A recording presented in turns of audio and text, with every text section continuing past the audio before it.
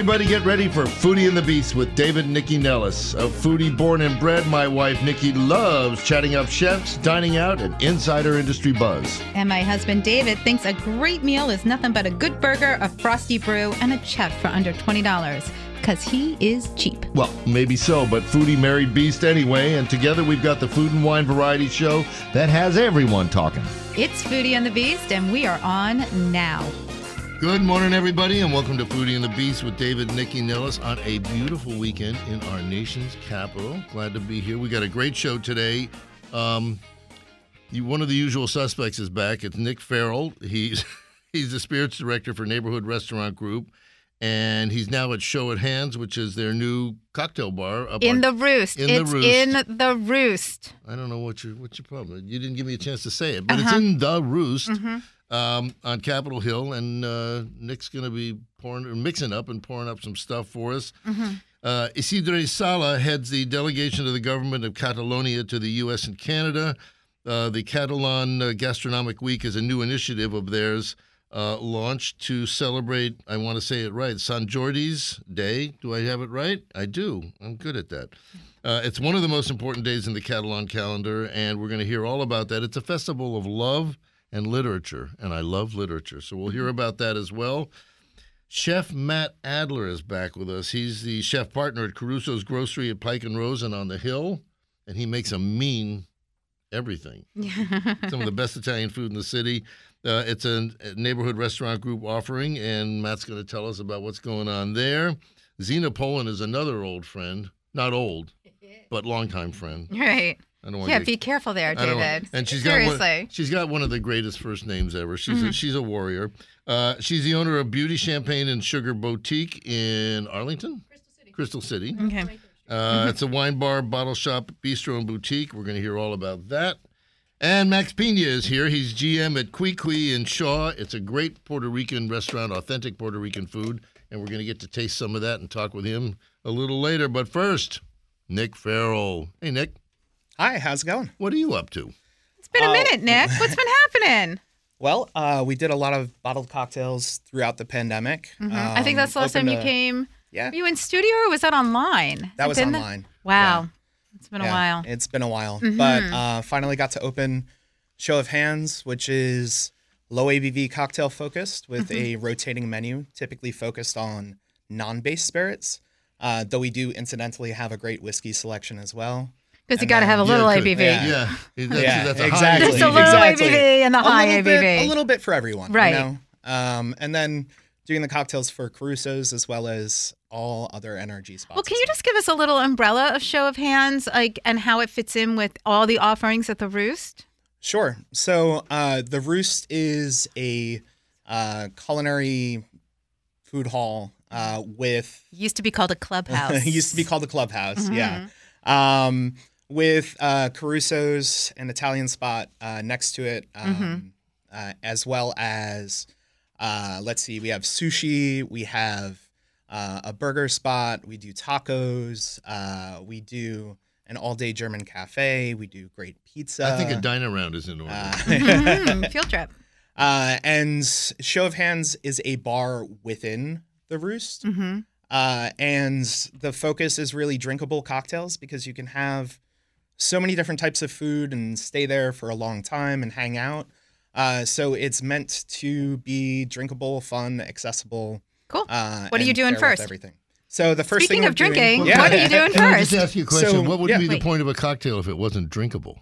Very Thank true. you very Very much. true. Okay. Sorry. Thank you. So the first thing we're doing is a sherry vermouth cobbler. So vermouth is our theme right now. So this is using Lustau sherry vermouth, a little bit of velvet falernum, some citrus, and yeah, we're gonna shake it up. It's gonna be super refreshing. So, Great. Thank you so much. While you're got doing that, we're going to talk about Catalonia. We're going to talk about Sant Jordi's Day. So Isidre, you're on the show now. I hope we can hear you. Are you in Spain? Where are you? No. I'm in the U.S. I'm not in D.C. I'm on the weekend in Princeton, but I'm in the U.S. Okay, I got you. So why don't we start from the start? Tell us about Sant Jordi's Day and how it became such a big event, really, in Catalan. Yeah, absolutely. Well, it's clearly the most beautiful day in Catalonia. If you ever have the choice to pick the time you want to visit Catalonia, pick around Sant Jordi because it's it's a most wonderful day. So Sant Jordi is the traditional Saint Patron day of Catalonia, Sant Jordi. So it's April the 23rd, and it's a day that has been for centuries celebrated in Catalonia. And it's also a nice combination between St. Valentine's, because it's our day, the day of the love. So it's a traditional day where in the past, the man gives to the love woman or fiancé or wife a rose. And also it's the day of the culture, where in the past, the wife or the fiancé gives as a gift to a book to his wife or to his husband or fiancé. So nowadays, the truth is that we have overcome this kind of past frames, and everybody's exchanging to each other books and roses. That's why we celebrate both the love and the culture in one single day.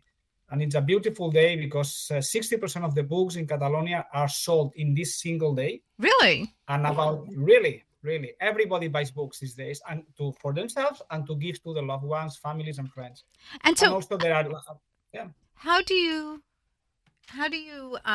how are we planning on executing that here in DC?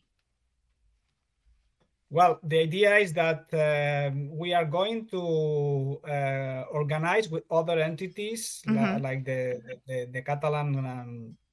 We call it CASAL, is the Catalan Association of People of Catalan Origins in Catalonia, and also a Catalan library that is in Kensington, is going to organize a gathering on April the 23rd from 11 a.m. to 4 p.m., where it's going to be books, it's going to be roses, and it's going to be culture. It's going to be concerts, it's going to be authors who are going to explain about present their books. They're going to write some fragments of these books, and we are going to have also Catalan music, because there is a US band whose leader has got Catalan roots, so they also combine music in English and music in Catalan. So, but you're also launching this gastronomic week. Absolutely. How are we all supposed to participate in that? What are restaurants that are participating? What are some of the dishes that we can look forward to? Exactly. So, because we have a slogan that is called in Catalonia, where the food is culture. So we believe that food is a very strong part of the culture of any given nation, of course. And we thought that beyond what we can do here in DC, of course, this country is very large, we have to go to everywhere, no?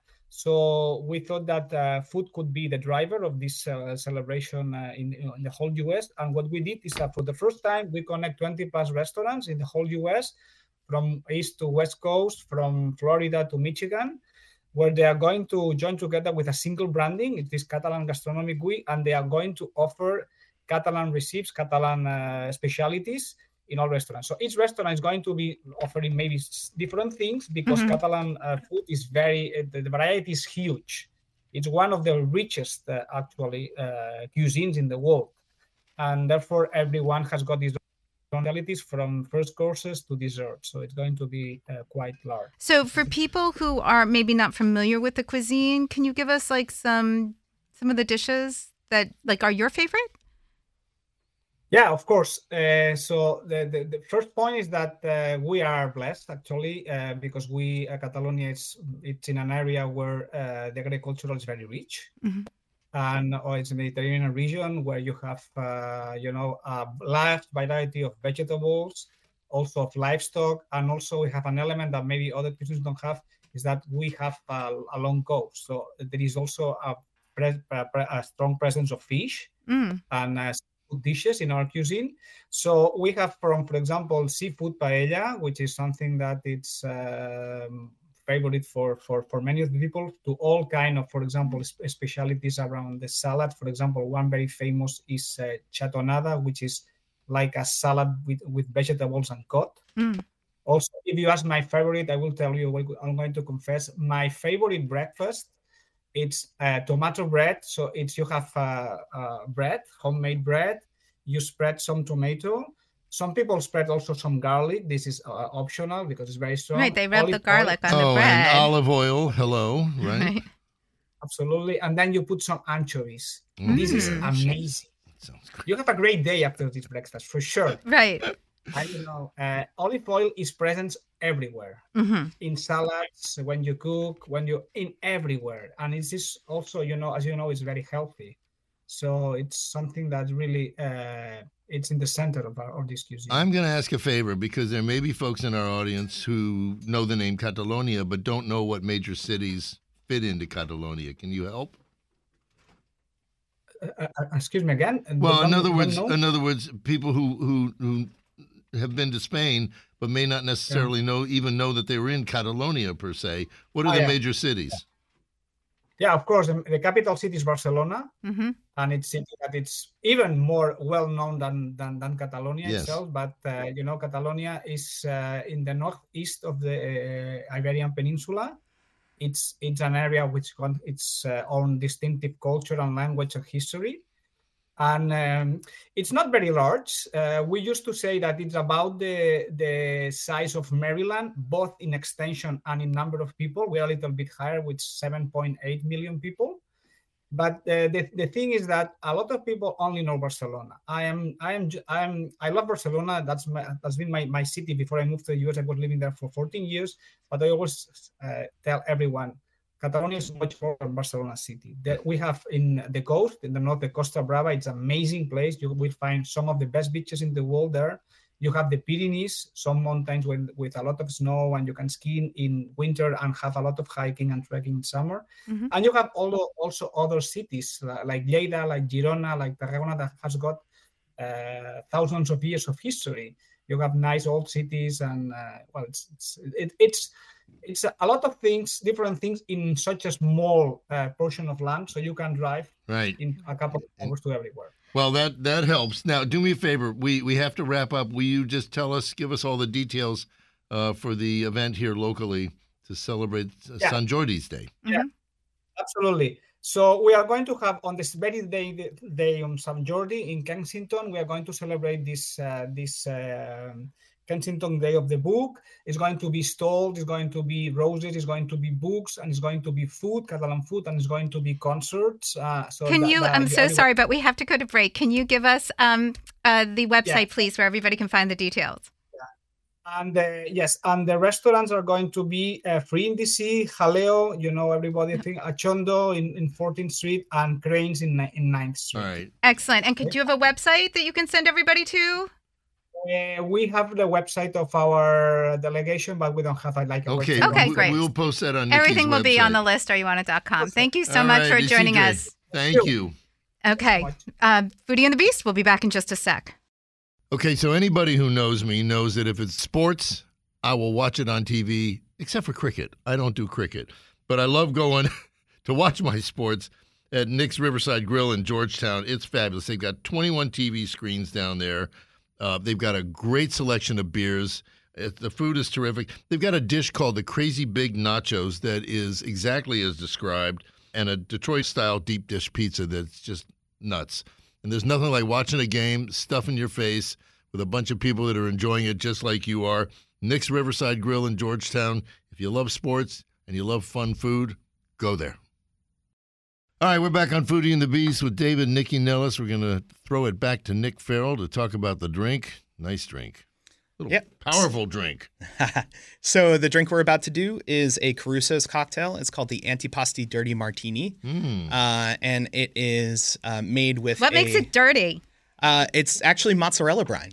Ooh. So we're using a combination. So there's a little bit of is it lactic acid in there, or is it fat? It's the actual water from the mozzarella that goes right. But what would be in there? Like what's leaching out of the cheese? Yeah, so what's happening? A couple of things. It's the brine, but there's a little bit of creaminess that comes through as well. Mm-hmm. And when you add the alcohol, actually curds form. But pardon me, what were you smoking when you said I'm going to try and pour some of the goop from the mozzarella in with my drink? It's called being creative. I know, but I mean, like, how desperate are you? How about Crest or Lavoris or something like that? I mean, well, why not? Why not?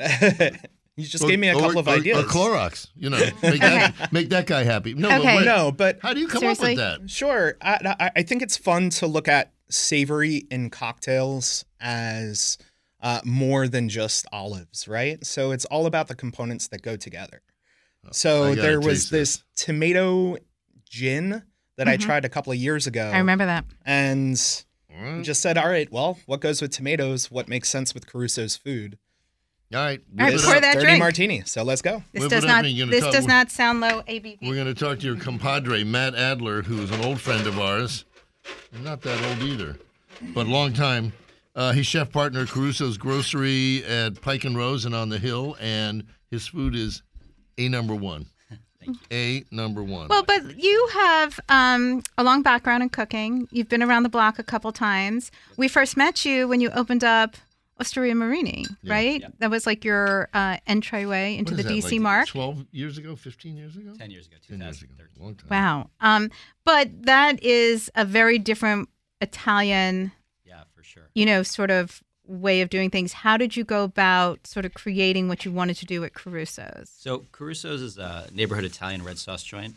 We opened our first location on Capitol Hill in May of 2021. And what we want to do is just really classic Italian-American food. So chicken parmesan and spaghetti and meatballs, bucatini with Neapolitan ragu. But we don't want to do chef-interpreted versions of it. We just want to do the best possible version we can. So we want to use great ingredients. We want to use good technique. And we want to serve it at a really affordable price point so we can be a neighborhood Italian restaurant. I think, in D.C., and in general, with raising prices, it's hard to go out and get a good meal for under $100 these days. Oh, yeah. And we're really focused on keeping pastas under $25, chicken parm $25, our salads and appetizers under $15, and our cocktails that Nick Farrell's making $12. And we feel like, that brings us, a neighborhood feel to the restaurant. Well, and I think that's really important, not to mention that both of your properties are in neighborhoods. 100%. Can we talk about, you're here today to talk about Pike and Rose, which is in our neighborhood, which is really nice. But can we talk about site selection, how you guys sort of came up with both these concepts to be in these two places? Because NRG has restaurants in lots of places. Absolutely, yeah. So I started working with NRG in 2019 to help develop the Roost, actually. And Michael, the CEO, started talking to me about what he thought. Michael Babin. Give him his shout out. Michael Babin. There we go. What restaurant, because there's one full service restaurant at the Roost, what he wanted that to be. And he said he always wanted to do a red sauce joint, kind of like what he used to go. Okay, can we explain for those who maybe don't know? Who've never driven through New Jersey. I know red sauce joint. I grew up with it, Sunday gravy. But for those who don't know, what is a red sauce joint to you? So it's it's a neighborhood Italian restaurant. Again, it's a place where you will find chicken parmesan, spaghetti and meatballs. Again, that affordability, that price point is so important to it. The kind of place you can go on a Tuesday night, grab a quick bowl of pasta and a glass of wine, or you can go out for a celebratory meal on a Saturday, get a beautiful bottle of Barolo, and a bigger meal. Talk about the recipes though, because where'd they come from? So my dad had a red sauce joint called Scusi when I was growing up, and I worked there. You know what that means? Excuse me. Yeah, for sure. So I worked there when I was growing up. Where though? Upstate New York, Rockland County. And then, I went to culinary school, and I ran as far away from that kind of food as I could. Went to New York City, worked in fancy Italian restaurants, fancy French restaurants. I wasn't interested in that kind of food, and it took me a long time. But technique is technique. Technique is technique. So absolutely, you're bringing technique to the kind of food pasta making, right? Yes, that you grew up with, right? Yeah. So can we talk about the integrity of the dishes, like why it's not just like. Because listen, I'm trying to put this politely. There's lots of red sauce joints that are like, we don't have to do much more than the checker tablecloth and the Chianti bottle with the candle in it, because that's our shtick. But they're not really putting a lot of integrity into the food. Yep. So how do you change that? So for us, it's about every step. It's about making fresh pasta. It's about properly pounding out the veal, buying really good quality ingredients to start with, and then treating them properly. And the food looks simple on the outside, but it takes an incredible amount of work to get the product in, prepare everything, and then get it on the plate exactly. Well, because you're not using jarred sauce, you're making your own sauces, fresh. right? Made in-house. You have gorgeous seafood. I'm the Fra Diavolo. But one might make the assumption, because there used to be a red sauce joint up on at New York Avenue and 6th. AV's Ristorante that was there forever. Yeah, I've heard about And this. it was a great restaurant. Yeah. The food was terrific, but the wine list was poop. So who put together your wine list, and how do you sort of avoid, kind of the cheap red wine thing that people might associate with? For sure, yeah. So Aaron Dudley, who's the wine director for Neighborhood Restaurant Group, put together the wine list. And again, that same ethos that that Nick brought to the cocktails and I brought to the food program, affordability, really good quality producers, and not stuff you're going to find in the grocery store. So great bottles of wine, great price point, delicious. You can drink lots of it. Well, and you have an incredible Italian selection. We do. I mean, she really does a beautiful job on that. For sure. And can we just talk quickly? I mean, you brought in tiramisu today. I did, yeah. Can we talk about sort of how you went about, because tiramisu, people feel very differently about. Lots of people are doing it in different ways. Can we give you an unsolicited testimonial because that is our dessert when we go to Caruso's, Right. And it's not because I like you, and I do. This is as good as you're going to get in Italy. Appreciate it. I mean, the same process we did with everything. We really took our time and said, how can we make the best possible tiramisu? And we spent a long time testing it, and this is what we came up with. Do people know that tiramisu means turn me upside down? Most people do not. Okay. Well, now you know, folks. Now you can think of all the ways to use the term tiramisu. Last night I said to Nikki, tiramisu, Yes, okay. and she said, what? Okay.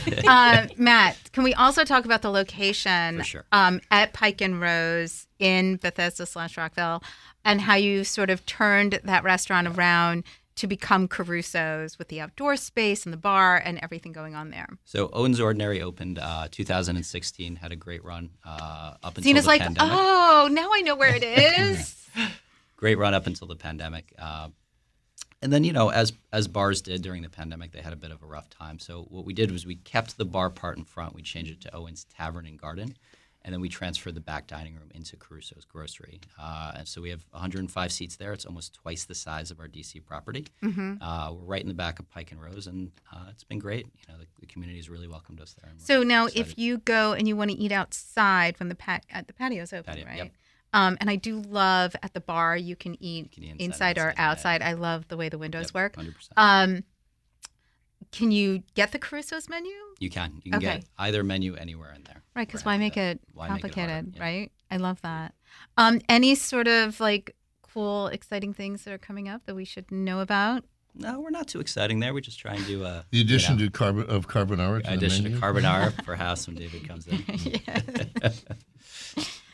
No, but is there do you change the menu? Are you looking at new things, or you're just looking to perfect what's on there? And We're keep it always consistent? looking to do a great job. We just opened our second location a few months ago, and we want to make sure that location is as great as the first one consistently, and we'll see what happens from there.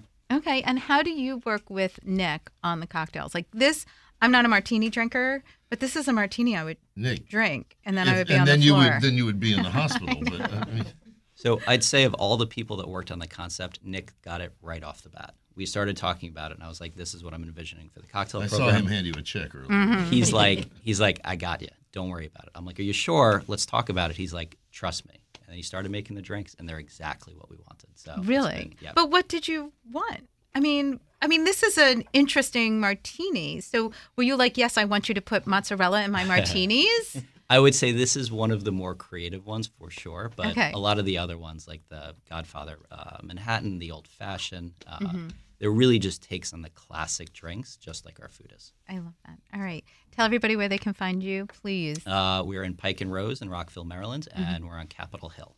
Excellent. In the Roost. In the Roost. In the Roost. This is David and Nycci Nellis, Foodie and the Beast. We'll be back in just a sec. All right, we are back with Foodie and the Beast, David and Nycci Nellis, and we are joined by our friend Zena Polin, who is the owner of Beauty Champagne and Sugar Boutique, but has owned lots of other stuff prior to this. Why don't you give us a little 411 on you? Well, let's see. I came back to the D.C. area after living in Puerto Rico for about 8 years. I feel like a gauntlet is about to be thrown here. I'm so excited about the next one.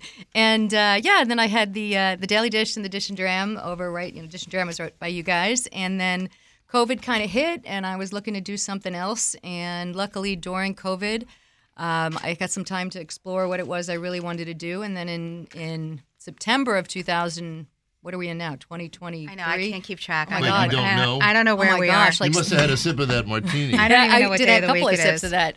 So we started working on that, and we opened. We're just about a year now at Beauty Champagne and Sugar, and it's been really fun. So this is a much smaller place that I'm used to. It's just me and one other It's in a person. little blue house, right? In a little blue house right there on what I like to call old school 23rd Street, right? So right across from Freddy's and the Irish bar up in there. And the So little blue what house. is it? What's the concept? So it's a wine bar. It's a bottle shop, bistro, and boutique. So it's basically divided. It's an old Victorian home, so it's really pretty. And in one room you have your wine shop. And people, what we want to be is where people come in and they say, you know, these last couple of days with Easter, I'm going to go visit my grandmother. She needs a Pinot Noir. I'm going to go, I have a wine tasting with somebody. I want to blind test. I want to surprise them. And so they come in and we'll just be like, what's your grape? What's your price point? And we actually set up our wines in tables. So we have like $15 to $22, $25 and $30 and up. Smart. And we have some grapes too. And we have a lot of champagne and sparkling. What's the beauty part? Beauty part was something that we just my original business partner and I, we just kind of came up with it. It was supposed to be it was originally supposed to be part of a 2-part thing actually up in Pike and Rose, was something we were looking at, and then we realized the world has changed from COVID. We shortened it, and now we're kind of, now that I have it, I'm kind of rebranding it really as this. Its name is Beauty Champagne and Sugar Boutique, but really more of a wine bar, bottle shop, the bistro Gotcha. boutique, yeah. So how do you want people to enjoy the property? Do you want people to buy a bottle and drink it there? Do you want them to sit down and drink and eat there? Like, walk me through it. So when you come in, when you first come in, you have what we call the sugar area, and that's where I bake everything except for I tried to learn how to make macaron, and that didn't work very well. So I bake They're hard. everything. So you see, we have our chocolate cake, Chocolate cake's and we beautiful. have our Knock You Naked bars, and we have 2 kinds of cookies. These Wait, are our guilty back up. pleasures. Knock Me Naked. What's in a Knock Me Naked So bar? the Knock You Naked bar is what I like to call a chocolate chip brookie. So a chocolate chip cookie bottom, caramel and peanut butter in the middle, Yum. and more chocolate chip cookie on top. That's one of our signatures, and we really love it. It sounds delicious. I just started really good. involuntarily drooling. drooling. And we do our guilty pleasure cookies. That's a homemade marshmallow fluff and chocolate chips and potato chips. And we have a lot of fun with Rice Krispie treats. I baked this chocolate cake, which I made just to make it look pretty today. It's so pretty. So that's the one way that they do. People come in, a lot of kids come in, we have candy and that kind of thing. Then we have a little bistro, and in the bistro area, so I brought some of the wines to show you. Our bistro area, we focus on women and black-owned wineries, or so we have, for example, Netzel out of Austria, which I really think 5 years ago when I was on the show, I brought them in because I just Right. love them. We have Kamusha. This is our friend Tinashe. He's a Zimbabwean who makes wine in South Africa. He was just in town. So we focus on that in the bistro. So what we really like is this twofold, right? Fair enough question. We like people come in, and I love the wine shop part. I mean, I just love, like, people come in and just finding what they want at the price point they want. We've tasted 99% of our wines. We know a lot of the winemakers, the regions, and so we get to say, oh, here's our friend Kim McPherson from Texas. Try this wine. Or here's our friends from Austria. Try this. Well, Love that. I would imagine for people, there's so much concern about price in wine, right? Especially if people are giving a gift or something like that. They don't want to come across as cheap, but Right. when they don't know what they're spending money on, the education is so valuable, right? Because so many big box or big brand wines are known simply because of their marketing. Right. But it doesn't mean they're actually any No, and better it's- than a I mean, smaller I had property. that experience last night. I went to a pretty prodigious wine store near our house. Nobody there knew anything. Yeah. No, they don't know anything Zero. about wine store. Well, we're really careful about that. And what we do is we actually put little things on a lot of the wine bottles that tells you, so when you come in, you don't have to always talk with us, because not everybody wants that. They want to kind of know where they're going, right, before they ask us questions. But what we try to do is we don't try to compete with the big box. We try to be pretty aggressive in our pricing. We're constantly changing based on what people come in. Like, people are asking about different wines. We have a wine club, and I worked really hard to get into Sancerre because Sancerres are crazy difficult to get right now. They're so good. They're so good, and But rosé season is coming, so if I can't have a rosé is huge. Sancerre, I will have a rosé. Oh, I tasted off some amazing rosés, so we're cannot going to wait to have hear. those for May. So, yeah, it's difficult, but we try to be aggressively enough that the pricing makes sense. And we like to call it, like, you have your Monday, Tuesday wines, your Wednesday, Thursday wines, and your weekend wines. And that's why we have a cart that goes to $22. And your Saturday bottle. So tell us about the wine club. So the wine club's really fun. We just started up in March, and the way that we do it is right now it's $48 a month. You get either 1 or 2 bottles. So, for example, in June we just tasted. Speaking of some fabulous Italian, we just tasted something spectacular that we're going to do 1 beautiful bottle in June. So what is it? I can't tell you right now, but it's going She's to like, be if you amazing. want it, Secret. become a part of the club. And then in May, because it's the holidays and Mother's Day and graduation, we have some wonderful sparkles, Right. rosés. July, we may or may not throw in some beer. I won't let that split. So we want to do fun things with it, vermouth and all that. And then we have gatherings and tastings and all that sort of stuff. And what are you doing for Mother's Day? So Mother's Day, we're going to be doing a all you can eat brunch and mimosas. $60 all inclusive, gratuity and everything except tax. And we're going to do we're really good at doing kind of what we call grazing tables, right? We like to have a nice big table filled with things. So we'll have our cheese and charcuterie, and we'll add in French toast. I and like the bacon idea of rays. grazing. We rent our little space, and that's what we always call it, a grazing table. So people can just come and pick up what they want. I'm thinking of like those reels and Insta stories. You know what I mean? Of like huge tables just decked out with beautiful food. Yep. Well, I'm thinking about before I met you when I used to feed myself by just standing in front of the refrigerator. It's a combination of those two yeah, things. that's what it was. Mine is prettier. Yours is definitely His is prettier. not. Healthier, too. Yeah. I'll have That's amazing. And so what drew you to this property? Well, so in the beginning, we knew Amazon. We're right a minute's drive from where the Amazon headquarters is supposed to be. We're on the top of 23rd Street. Again, the old school 23rd Street. Right. Is there a new school, 23rd Well, Street? they have the area in the back there that has a lot of some wonderful places, kind of more round the corner from us. But we're like where Bob and Edith's and the Irish Bar and Freddy's is. That's where we are, right at the top of that. But we face the neighborhood. So the idea, though, was somewhat to have a little bit of the Amazon. But it turns out the National Landing bid has been wonderful. They've done all these events that we've been able to be a part of. We have a lot of community. You see a lot of people in the military that come in. There's no other wine bars in the area, so they come in, and we really get to engage with that. There's no, and we close by 9, so it's the come in before dinner or come in after, have a glass of champagne, a piece of cake, little munchies. It's for someone who loves the industry as much as I do. It's almost That's the best a good of way all the of worlds. selling it. All right, we Zena, gotta- wrap you up. Tell us where we can find you. Yep, we're on 576 23rd Street South, which is the corner of 23rd and Fern in Crystal City. And we have 4 free parking spots, which also makes a big deal for there. Love it. Thank you, Zena. Thank Thank you you. so much. All right. Okay, Nick, quickly come back up. We'll give you more time at the Nick, end. hurry before we're too zonked to Yeah, talk. what are we making? I mean, first of all, as I said, the cocktail is just fabulous. Awesome. I mean, really delicious. How's this one?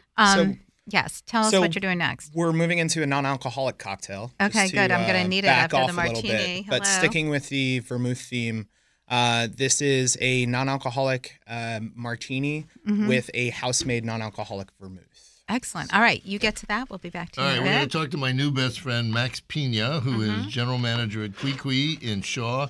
It's an authentic Puerto Rican restaurant. And But you're new. We are new. When did you open? We have been open for a little over a year and a half well, now. you were a food truck before that, weren't you? Correct. We were a food truck. Chef Ishmael Mendez started the food truck about 2 or 3 years ago. Initially just sort of roaming around Maryland, parts of D.C., and just doing mostly catering out of the food truck, posting up at a couple of different events, different locations. And a space opened up above the Passenger on 7th Street. Good spot. It's a great location. We're right in the heart of Shaw. The neighborhood has been super welcoming. It's really been a fantastic experience so far. And what was it that Chef really wants to execute? Like, let's talk about Puerto Rican food as his vision, like the cuisine that he wants to serve. Sure, yeah. So the food really lends itself to paying homage to local Puerto Rican cuisine, a little bit of his Mexican heritage. So he's going to be half Mexican, half Puerto Rican. So the Mexican side is going to be leaning a little bit more towards the cooking techniques, while as the Puerto Rican side is going to be definitely more seasoned focused. Well, I got a question. No, let go me just ahead. jump in because, Yeah. Puerto Rico's an island, lots of seafood. And Yeah. we were there, that we had a lot of seafood. But are there sort of micro regions Well, that's there what I where was the saying, cuisine... regionally, because Very much so. Oh, the no. west part You're of the trying to steal island my is question. totally different than the east part of the island as far as cuisine Very and much how so. people, and the center part of the island Very and how much people so. cook. So his heritage is going to be closer to the west side, sort of near Rincon.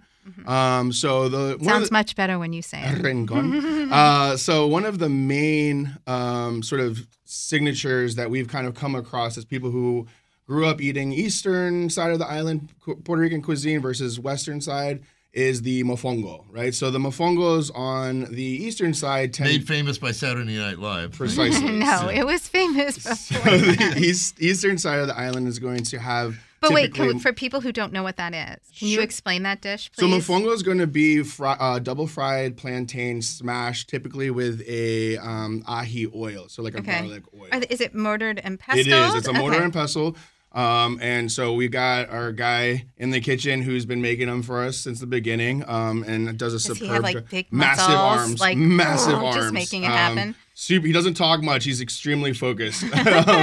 And so the eastern side of the island, when they're making mofongos, typically are going to be using a caldo, so a stock of sorts, depending on what the protein is. So whether it's going to be camarones or carne frita. And the western side is going to be a little bit drier. So we do have a couple of variations of mofongos that we provide. Well, that's what I was going to ask, because plantanos are, they're normally when you have them, they're sweet. Correct. So is there a sweet version of mofongo? Or? So the mofongo that we use, the plantains that we use are going to be the green plantains. While as those are going to be also what we use for our tostones, right? So they're not the ripe ones. They're still green. The ripe ones that we use are going to be used for like our maduros, so like sweet plantains. You typically found in a lot of Caribbean cuisine. Yeah. Okay. Yeah. So. And then what'd you bring in today? Today we have a couple of variations of some of our more popular dishes. So one of them is going to be our pastele or beef empanada. It's made with a carne molida, which is going to be seasoned ground beef. We use a sazon and sofrito combination. In a pastry dough, fried, super tasty, typically served with mayo ketchup. It is the condiment of Puerto Rico. It goes on everything. What, mayo ketchup? Mayo ketchup does. Okay, so is it just mayo and ketchup? That's all it is? There's no secret ingredients. Did you sit at home today and say, how can I torture two Jews during Passover who can't eat this stuff? Yes, that was my intention. And then our second item is going to be a tripleta egg roll. So there is a large Chinese population on the island. So these are actually going to be kind of a play on sort of paying homage to the Chinese population on the island, in addition to the Puerto Rican tripleta, which is a classic sandwich, lunch sandwich in Puerto Rico. So it's got ham, ground beef, Swiss cheese, cabbage, sazon, and sofrito. All the good things. We're going to take a quick break. When we come back, I want to talk a little bit about chef and sort of the execution of going from food truck to restaurant. Absolutely. Okay. This is David and Nycci Nellis. It's Foodie and the Beast. We'll be back in just a sec. We are back on Foodie and the Beast with David and Nycci Nellis. We're talking to Max Peña, who's the general manager at Qui Qui in Shaw. Awesome Puerto Rican food. I'm staring at it. God darn it, it's Passover and I can't eat it, but it looks good. You want to talk a little bit about cocktails and wine? No, we don't. What we want to do is we want to go back to my question that we went to before the break. I like my We question want to, I know, better. mine's better. Let's talk about how the chef went from food truck to restaurant and how he wanted to sort of change what he was offering to a brick and mortar. Sure. So initially, the food truck / catering company was, like I said, mostly doing events and like local, gatherings and whatnot. The feedback was astronomical. The people, Boricuas and other ilks of life, all came out and were like, this is some really good comfort food, some really homey home cooking, abuelita. Like this is something that really resonates within our heart and soul. So an opportunity arose where he was offered a location on the second floor of the Passenger on 7th Street, and he took it. It was initially... But it's a sit-down, right? Correct. It is a sit-down. We only have an occupancy of 34 seats. Like I like to say, we're small but mighty. We do typically only reservation. We have a few tables for walk-in. But again, the reception from the neighborhood and from all of DC, and to be quite honest, all of DMV has really been... we've been extremely gracious in their hospitality. So as we continue to grow, we're starting to see that people from other cultures are really interested in it. And like I said, we were only supposed to be there for 6 months tops. That was sort of the agreement that we had lined out with the landlords. So there for 6 months, and then 6 months came and went, a year came and went. And like I said, we're a little bit over a year and a half now, and we don't have any plans of shutting down. We're growing, Congratulations. and it's really been quite a success. Okay, now you can ask your questions. Well, about the also drinks. I noted here that you've got Puerto Rican Sundays 2 to 3 times a month. Very with live important. music. Yeah, so we have an amazing bomba band called Hijos de Plena. We love them. They also Wait, called what? Hijos y Plena. Means It means sons of the beach or sons of the shore. son of a beach. Exactly. Right. So they also own the distillery that we love and adore called Clandestino up in Frederick, Maryland. They are a Pitorro distillery. We provide a series of different Pitorros, which is going to be Puerto Rican moonshine, distilled locally, made locally. We love them. But every Sunday, or I'm sorry, twice a month on Sundays, we bring them in. We bring in a live band. We run drink specials. We run food specials. We have a Domino's night. We set up Domino's so people can come in, socialize, eat good food, party, dance, drink, be happy. Can you find out if they need a lead tambourine player? I will absolutely look into that. And can you tell us what you brought in? So for the right drinks? here, I've got 2 pouches. You'll see a lot of these pouches served on the beaches, especially in the location. Crash Boat's going to be a really popular beach on the island where you serve pouches of various cocktails, alcoholic and otherwise. I have 2 here that are going to be filled with jugo de pacha, so passion fruit juice, homemade, with freshly squeezed lime juice and a little bit of donku limon if we want to get spicy with it. So are you making these and then? We're making everything in-house. You make everything in-house? Everything's made, yep. And so how do you do the pouches? Is it super simple? Yeah, so we buy the Donku bottles. Donku has been a really good supporter of us, and they provide the pouches. And then we'll typically run these as specials just for the when the band is there because people are dancing and moving, and you don't want glass out on the dance floor. Very smart. But we have been really pushing our cocktail program recently. We're working with an amazing beverage director, Lucas Smith. Are you trying to screw with Nick Farrell over there? Is that what's happening? Oh, no. Nick Farrell's amazing. I have the utmost love and respect for Nick. He was sneaking up behind you with a broken bottle. I was like, why are you creeping on me, Nick? But we are pushing some really amazing cocktails, typically a little bit more tropical themed, but we're doing some fun things. Well, I assume it's a lot of rum, right? It's going to be predominantly a rum bar, yes. So we do a really interesting rum old-fashioned with chocolate bitters called La Hacienda right now. We're using Ron Barrilito 3-star for that. Ron Barrilito is an outstanding distillery in Puerto Rico. Okay. And we work in very close proximity with them. So great. Yeah. All right. Excellent. All right. Tell everybody, please, where they can find you on Insta Sure. or So you're gonna online or whatever. You're going to follow us on Instagram and Facebook at Qui Qui DC. Our location That's QUI. Yes. Exactly. For the QUI DC. On all social medias, and then location is 1539 7th Street, Washington, D.C. Northwest. Oh, Great. great. Thanks Yeah. so much. All right. Zena, I don't think I let you give your Insta. Can you quickly give yours? Yep, we're at Beauty, Champagne, and Sugar VA is our Insta. Excellent. Okay, great. All right, Nick Farrell, come back up to the mic. We got All a little right. more time We're with gonna you. wrap it up. So, Okay, so can you and Max Peña are going to be duking it out after the show. Absolutely. with Lucas.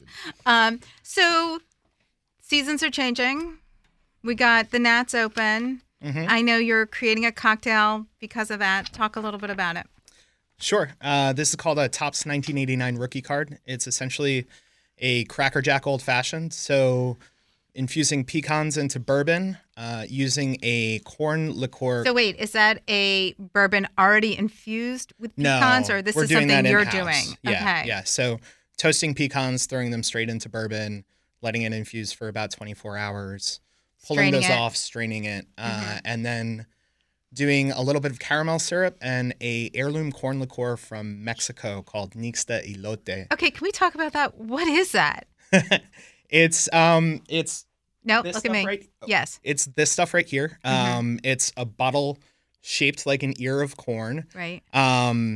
Essentially, what they're doing is they are distilling liquor with heirloom corn infused into it. Okay, but is it made with I can't pronounce it. What's that fungus off the corn in Mexico? Oh, I know what you're Larouche talking or something yeah, like it that. is I not can made spell with it, but I that, can't pronounce no. it. So okay. is it It is not made with wheat lacoche. Is it basically- Wheat lacoche, thank made you. with nixtamalized corn. Okay. So is it basically ethanol that you can drink? Is that It's got a little bit of sugar in it.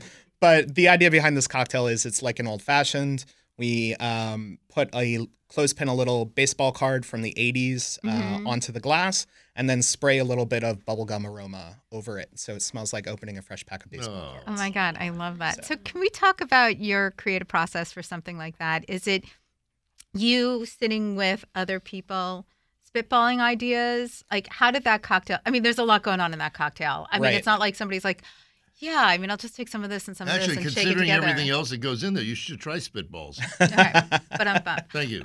No, but seriously, like, what's your creative process? Sure. Sometimes it's working backwards just off an idea, like figuring out something I love and then saying, hey, how can I make this work? Well, so Cracker Jacks, for example. Cracker Jacks. You love sure. Cracker Jacks? Yeah. Okay, so you wanted to take the feeling or flavor of Cracker Jacks and put it into a drink. Right. Well, the idea actually started backwards with baseball, right? Okay. It was, I wanted to make like a baseball themed cocktail that sort of felt a little bit like my youth. So I always think of Cracker Jacks poor old and guy. baseball. Right? And I loved opening packs of baseball cards as a kid. So 'Cause they smell With like that, bubblegum. like- I didn't even. I know, but that gum was like so. Oh, no, that it was like great gum. cardboard. It was so Great gum. hard. No. It Okay. was. It was. My jaw hurts and just that thinking was about it. sure, and that was one of those things where, like, before I even knew what I was going to do with it, like, I bought a bunch of old unopened packs from like the 1980s, and just started opening them. And then I was like, all right, well, am I going to make the aroma with the old stale bubble gum? Like, Right. how am I going to do this? No, That you're gonna didn't end find up out working which one out. is worth $500,000 is what you're going to do. Exactly. So like I knew what I wanted the garnish to look like, and then from there it was just a bunch of experimenting and working backwards and trial and error. But were you familiar with the corn liqueur already? Yes, I was, and Okay. I knew I wanted to do something with the corn liqueur at some point. And It's you were sort of like it was sort of like the tomato gin, where it was something I tried, 6-12 months before, and then it just and I shelved it, and I said, something cool is going to happen with this. I don't know what it is, and then And then it happened. bam, it clicks into place. I love that. So. What else is coming up for you? Well, we just opened a spot in New Orleans. I heard that. Let's see, 2 weeks ago. Congratulations. A brewery called Saint X with an attendant barbecue spot called Devil Moon. Amazing barbecue down there. I got to design the cocktails for that, Amazing. which is really cool. And then we've got Josephine coming up, reopening in Old Town Alexandria. Okay. So that's going to be a French spot How many places Wait. does NRG have? Excuse me. in the old Tell us more. in the old Columbia Firehouse location. There we go. Yes. That's Okay. Yes. And you're going to be So- designing the menu there. exactly. Excellent. But am I right that there are over 20 locations Yes. now? Yes. Good Lord. Yes. We're New York, Virginia, Maryland, DC, obviously, Now and NOLA. now New Orleans. So excited. as Babin well. must be I don't sleep in some other language. All right. Tell us Exactly. where we can find you, Nick. Sure. You can find me at Show of Hands. You can find. Is there an the Insta for that, or cocktails. is it Yeah. just Roost? It's at Show of Hands DC. Okay, and I think at Roost DC. Yeah, right, and as at well. Roost DC as well, Excellent. Okay, so. thanks so much for You joining got us it. today, and I definitely want to try that cocktail. Do you want to say anything before I do my wrap Yeah, up? real quick. I'm going to pound my usual thing here. Hurry. The war in Ukraine is still red hot, and the Ukrainians are refugees in Ukraine and out there in the world. And Red Cross, Jose Andres, World Central Kitchen help them. But also, don't forget all the tornado and vicious storm victims, particularly across the southeast. There are spots in Arkansas that just got devastated. So, everything's cushy here and nice. So you open up your wallets even for $1 and help some people out. And I want to remind everybody to please go to thelist.com for everything you heard here today. And please mark your calendars on April 27th. Whiskey and the Barrel Night is back. It's going to be at Dock 5. It's an amazing event. It comes here every year. There are over 180 bourbons and scotches and whiskeys from around the world, so you do not want to miss that party. Of course, you can find all those details, again, on thelist.com, including everything you heard here, especially that gastronomic week of Catalonia. All the details will be there as well. You want to follow me at NYCCINELLIS on Instagram, Facebook, and Twitter, and LinkedIn now. Oh, and don't forget, Industry Night is now on YouTube. We've launched that in conjunction with Heartcast Media, so you can see all the terrific people we're talking to. We're off for 2 weeks, but then we'll be back. So you'll be. But we have 2 rip snorters that are going to be plugged into next week and the week after. Oldies but goodies. Okay, great. I didn't know what that meant. Anyway, so thanks so much for Grow joining us today. Everybody have a delicious week.